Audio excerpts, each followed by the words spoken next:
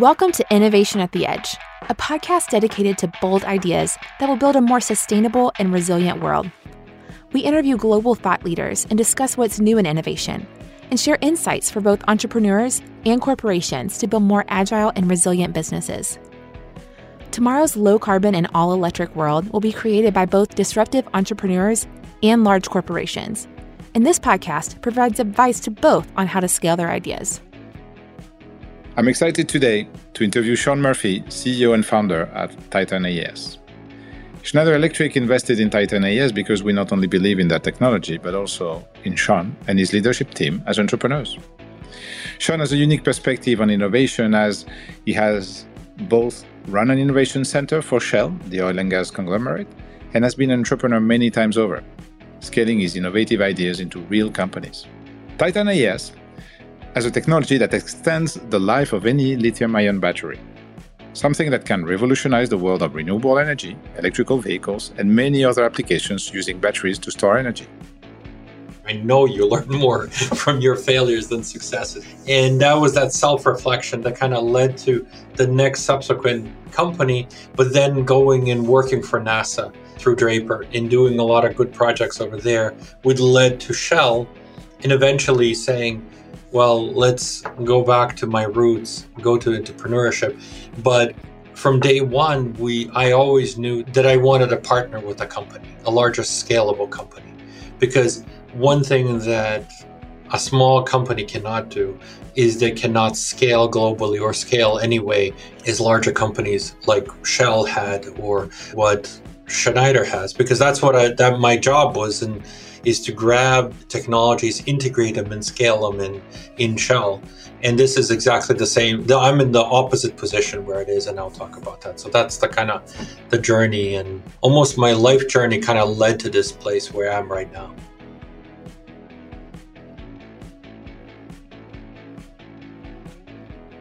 Hi, everyone. I'm Emmanuel Lagaric, Chief Innovation Officer at Schneider Electric, and I'm extremely pleased today to have with us Sean Murphy, co-founder and CEO of Titan AES, a very early stage company and a company that will probably change the world of batteries and energy storage and make a dent in what is also a very important market coming up. That's the electrical vehicle. But Sean will give us a lot of details, I'm sure, about all this so that we understand why this company may be a critical component of what we call today the energy transition. Sean is also a reincident entrepreneur. He'll tell us a bit about that, about his life and a lot of experiences which can bring very interesting learnings to all of us. Sean, thank you very much for being here. Thank you so much, Emmanuel, for having me over here. Thank you. So, Sean, let's start by you. You grew up in what would today be Serbia. That was Yugoslavia at that time. You are half American, half Serbian, and your personal life and your personal experience led to your first business. Can you tell us a bit about that? No, absolutely. So just like you said, my mother is Serbian, so I grew up in northern Serbia, or then Yugoslavia, and my father is from Boston. So for my formative years was back in Yugoslavia, and I grew up in a small little town north of Belgrade. It was basically an agricultural community. So with my grandfather and all that, it's like hardworking. You wake up really early, like a good farmer, at 5:30 or 6 o'clock in the morning. You have to go feed the pigs and all the rest of the stuff. So it's a very strange journey from a kid on a farm to eventually put something in space and work with large companies and travel around the world. So I always say that's the miracle of the 20th and 21st century, to have that opportunity. So that experience on the farm in Serbia and your personal life as half American, half Serbian led to your first entrepreneurial adventure. I would argue that was at the right time, with the right geographies, in the right market, right when global markets were starting to digitize, where Eastern Europe was opening up to the world. Some would argue that was right at the beginning of an era, which is probably closing now. And that was almost 30 years ago. Can you tell us about that business? Absolutely. So when I went to school, I went to UMass Amherst, and it was for physics and astronomy. And for me, I just kept on seeing this internet because we were just transitioning away from servers or VAX servers at the time, which was done by digital. And this new internet was popping up. And as that thing, we were looking, we said, this has exponential growth. And when you have exponential growth, we said by 96 or 97, nobody will be able to track this thing. It's just how it's growing. And we said, you know what? I don't think I need to go to graduate school. I cannot miss this boat. The first company was a software market gathering. And within about 12 months, it was acquired. And I wish I was smarter and built that company to a far bigger thing. But I was 25. And for me, it was the allure of that turnaround. Now I made something. And then the next thing I did is I headed over back to Boston.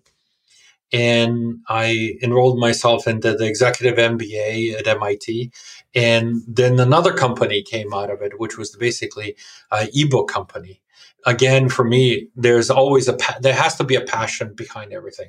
The first one was the passion of basically helping farmers and getting their right price into the play, so they are not scrutinized by the local concerns or the local systems. And if you have the information, you're liberated. And then the second company was, I love to read books. I love to read. I am a ferocious reader, so I read a lot of books.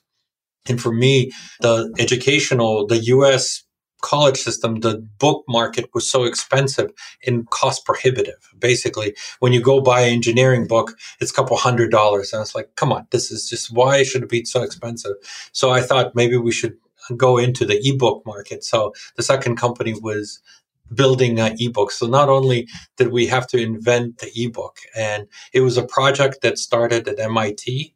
We got funding, we built a team, and we built our first prototypes using e-ink technology. And we basically worked with the founders when they were still at the lab, in the media lab, that later on we worked together to build first prototypes of the ebooks. Now, later on, e-ink got acquired by Philips and got invested by Amazon. That's what every Kindle uses. So basically, one of the first prototypes that they ever had is sitting actually in my home office, because we are the ones we worked together to build that. Unfortunately, that company never took off to the level that we wanted it. It had, I think it was too early on certain aspects of it. And one of them was battery power, believe it or not. After that one, I went and learned the lesson from that one is that security of copyright was very important.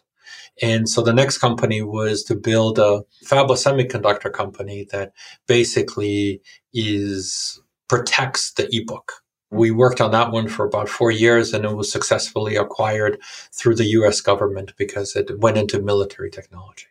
That was my serial entrepreneurship for a while on that thing. So now we are already up to 3 companies. Yes. And then that's when you take a turn in your professional life and you decide to go for large organizations, governmental and corporates. What happened here? It's a very interesting thing because in many ways, I think I burnt out. Meaning it was a lot of, as a CEO and a founder, you carry a lot on your shoulders. You have to drive the pace and everything else. It's like if you're a cyclist, on the Tour de France, you have the pacemaker, the guy who makes the pace to run it. So as CEO, you drive the pace. And that is and after 12 years or 10 years of that, it starts getting hard. But so we sold the company. And now it's like, I'm going to take some rest. And I rested. And I was like, so what am I going to do next in life? And I said, what is my other passion in life? And that was space, because that's what I went to school for. And I said, well, I would like to work on space. And fortunately, I lived in Boston, and there was a national lab called Draper Laboratory, which has been involved in the space program and in rockets since the beginning of the American space adventure, since the 50s. When I left after 8 years, we were part of the Mars mission, and we detected water on Mars. It was just like this wonderful adventure, working with so many smart people. And that kind of gave me the sensation I can actually do things in larger companies. because, working with NASA and I got really excited. And you work with scientists that were like Sarah Seeger. I worked with many, many years with her. She's a very famous scientist for exoplanets. The CTO of Shell watched one of my talks, and he came up to me and we started having a conversation. And he kind of understood that the system engineering is very interesting, how to do things. And then we started having projects with Shell, Draper did. And then a couple of years later, and he says, can you build an innovation center or advanced engineering system for Shell here in Boston, just basically on the principles that you're saying? And I said, well, that's kind of interesting. I never thought about it because I was very happy. Career-wise, I was just very happy where I was. It was just like everything was going, just going. But I usually love adventures, and I'm an impatient person. So because I always want things to go faster, and I said yes, and we took us about 4 or 5 months to negotiate what we need to do. Because I said if we don't set it right, and if it's too much oversight or too much tentacles from the mothership, I think it will kill it. And when I left Shell, we had 84 engineers working, and we added about $1.6 billion in savings or revenue to Shell after 4 years. That was just a crazy, crazy good adventure. Then we are in 2016 now. 2016. 1, 2, 3, 4, 5 pivots in your career already, and then you leave Shell, and that's when you create Titan AES. Yes, and this one was because I always wanted to do renewables. And one thing that always kept on popping out, where renewables are generated or where energy is generated, it's not where it's consumed. And there's this discrepancy. So how do you do that arbitrage?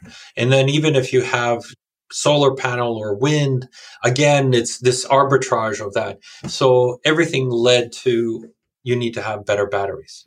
But we knew the price of batteries, even though they were coming down at the time considerably. This is 2013, 14. And by the time I left at 2016, they dropped almost 80%. But we knew from looking at it from the resource point of view, because we went the bottoms up, understanding if you're mining it and if you're shipping it, call it in South America or for rare materials in China, and then you're assembling it and all that aspect of it, that you're coming down to a price point. The maximum lower ceiling that you can drive it is around 120. And 2016, when we were looking at, and this is per cell, not per module. When we were looking at it, it was around $240, $250. And so there was many ways to go, and we projected that will take another 10 years to get to that point. But then I said, well, all these EV cars are buying these expensive cells, but what are they doing with them? And then I started digging into it, that the warranties are only 7 years. And then I was like, so why is the warranty only 7 years?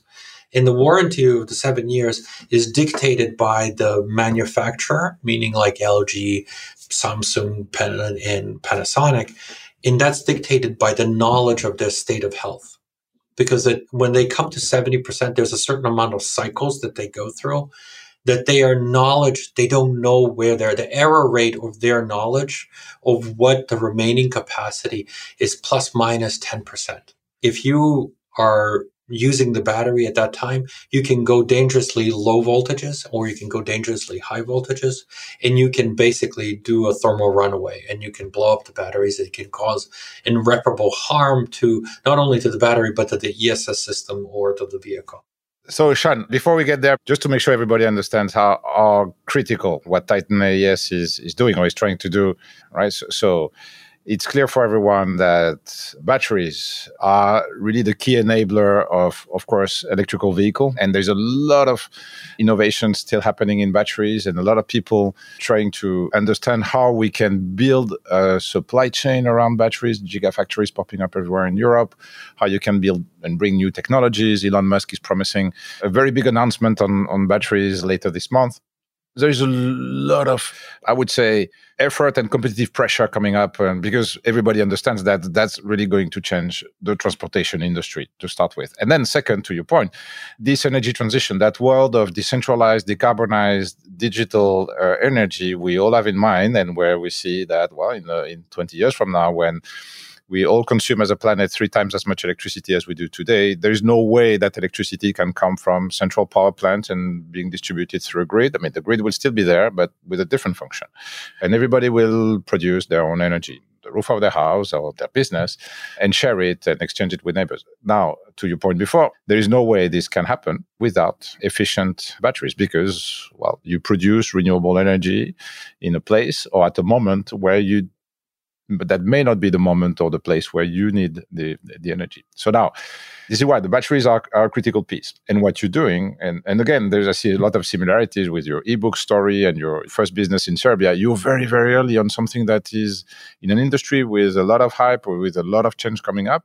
You're solving a problem that probably very few people have seen, and that's going to be unique. And you can change an industry which is changing, right? So you can have an acceleration factor in all that construct of and all that hype that's around batteries today.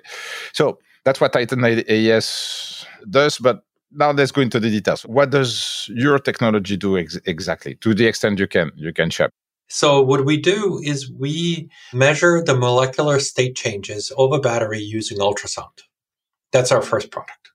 And so what that does is you can bifurcate that product in 2 separate things. Is if you're an EV storage space or if you're a car, we would measure the state of charge and state of health real time to the battery and provide it to the existing BMSs.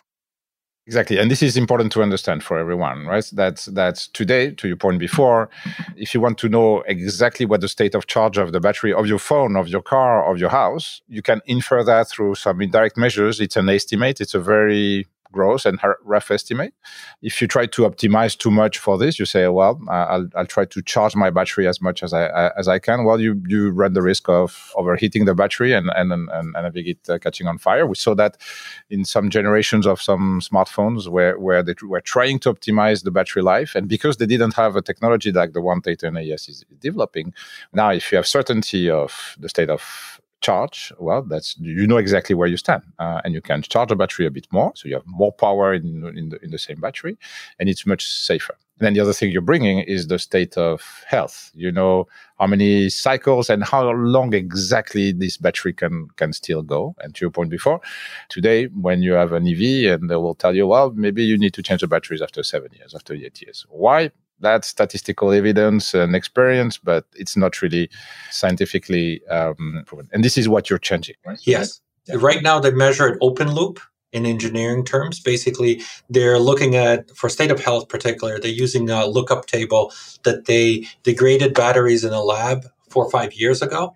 And then what they say, if you apply this amount of current in this environment, you should approximately think about the degradation of this much. And as we know, driving a car in Hong Kong or driving a car in Arizona and driving a car in Norway will give you 3 different results. And each person drives it differently. And you're inputting error rate in your voltage measurement. So you're constantly compounding the error. And that's the reason why the battery manufacturers only give you 7-year warranty. And at that time, they curtail the capacity tremendously. So they're not liable for systems. So what we offer to the customers is real-time knowledge of state of charge and state of health that you can safely drive the batteries almost double its lifetime. And at the same time, you can drive it more because you don't have to have the safety buffers. Right now, you have the safety buffers because the best state of charge BMSs are around 4% state of charge accuracy. That means you have to keep a buffer at least of 10% on both sides. So right now you can eliminate that, so you can shrink your car battery size or optimize your stationary storage size. It's an upfront investment, savings and optimization, and longevity optimization. And it's all done by ultrasound, which is kind of cool. It's very cool. So, and if you think about it, the impact this will have on the economics of the automotive industry and the electrification of the world in general is huge, because roughly today, the cost of the batteries represents 40% of the cost of an electric vehicle, right? So if you can double the life of that battery, so if instead of using it only for 7-8 years, because this is the best we can do today. And you can really have a deterministic approach to how long your battery can go, and you can double the life. You really change the entire economics of the whole supply chain of the automotive industry of the future. So that's quite meaningful. It's fascinating because, listen to the voice of the customer. And one of our partner companies is a German company, which they still don't want to be known. Working with them, they taught us a tremendous amount about what the value proposition is. And the value proposition of, especially when you have a high, call it cost vehicle, if you have this longevity, it's very important. The other part, which is very important for them, is they cannot resell it easily.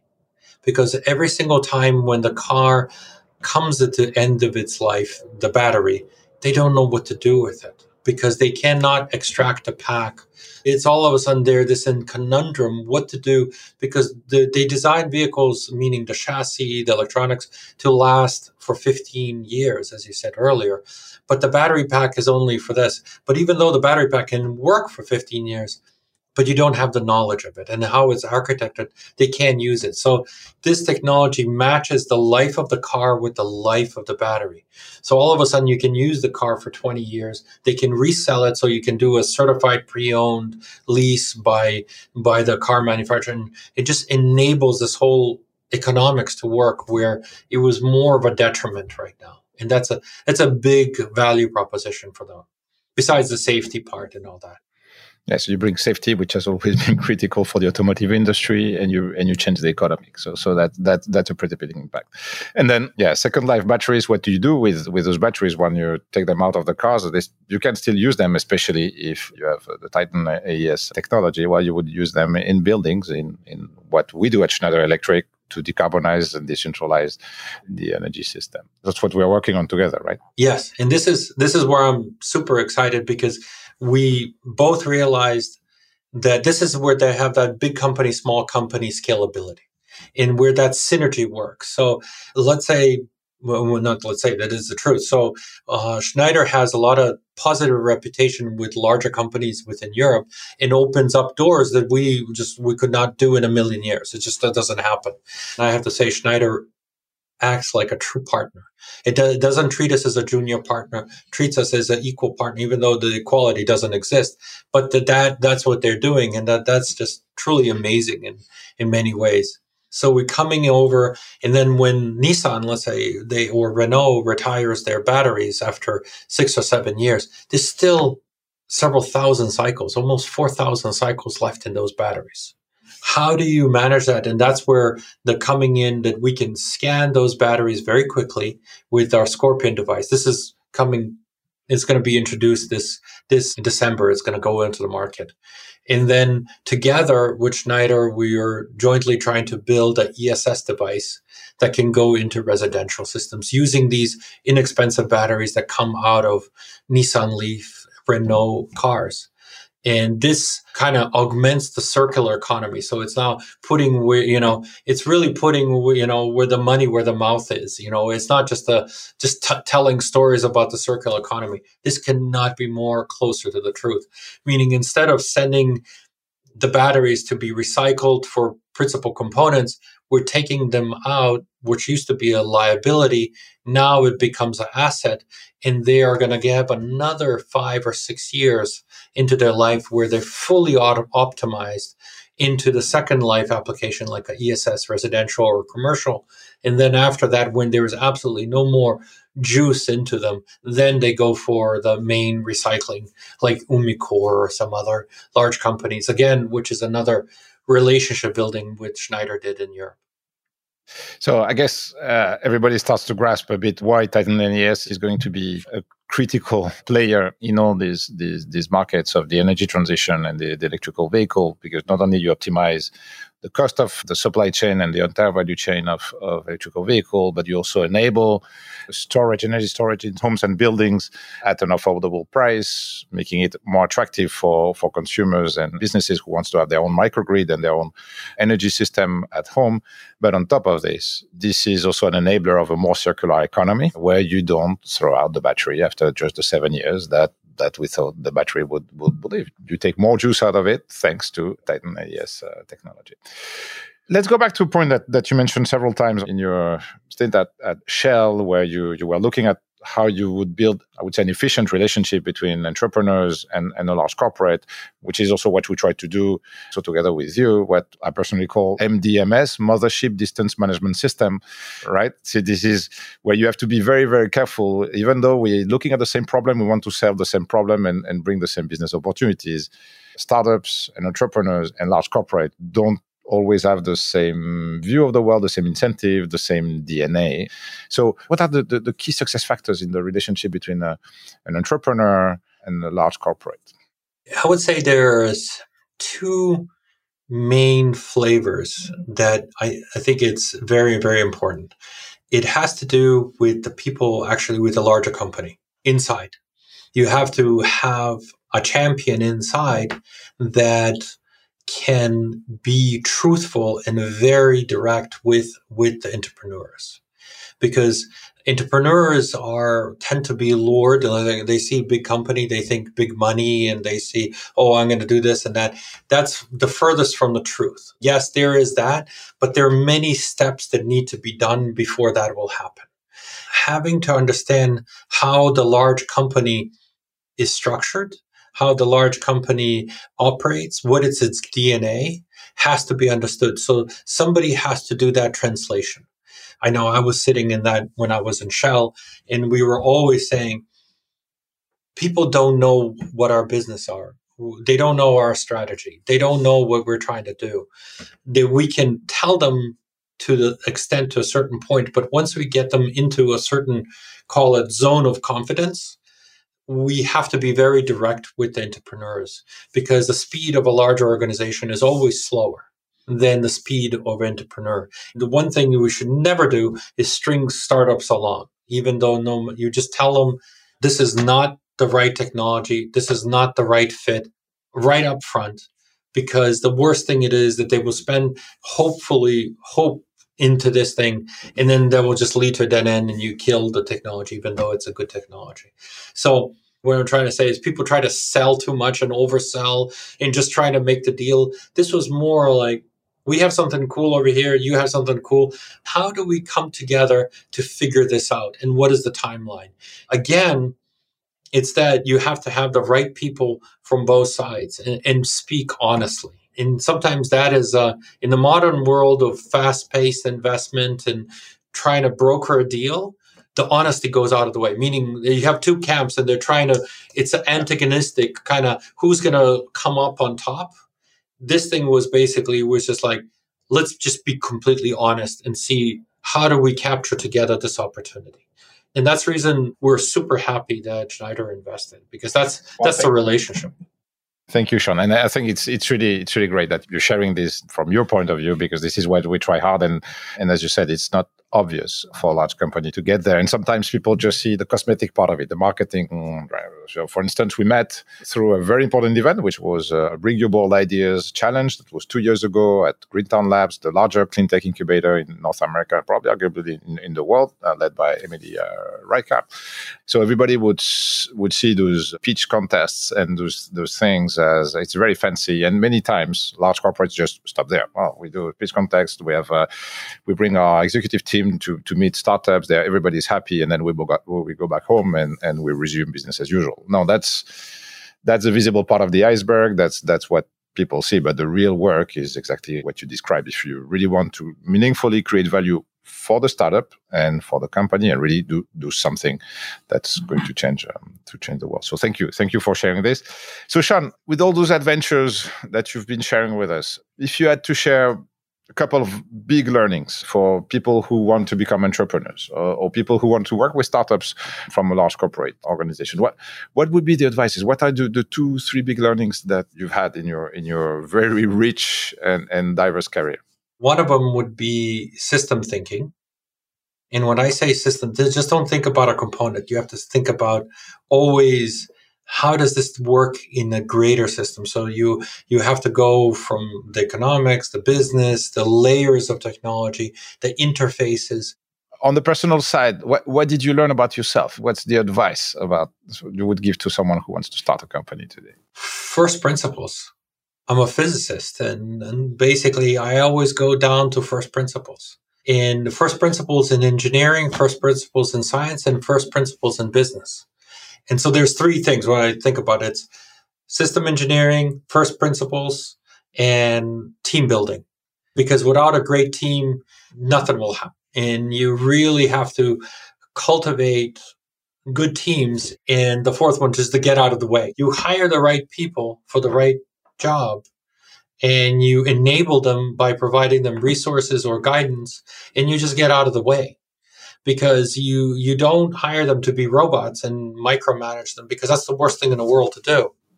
Wow, that's a great advice. Thank you, Sean, for sharing all this with us. It was a great conversation. I'm really honored and happy to see you. And I think we learned a lot of things today, thanks to your experience and to everything you've been kind enough to share with us. And again, first principles, system thinking, and team building. This is what I would take away. Thank you very much, Sean. See you very, very soon, I hope. Thank you so much, and thank you for the opportunity to speak today. And again, it's been a pleasure to be a partner in this journey. And let's change the world for a better place. Let's go for it.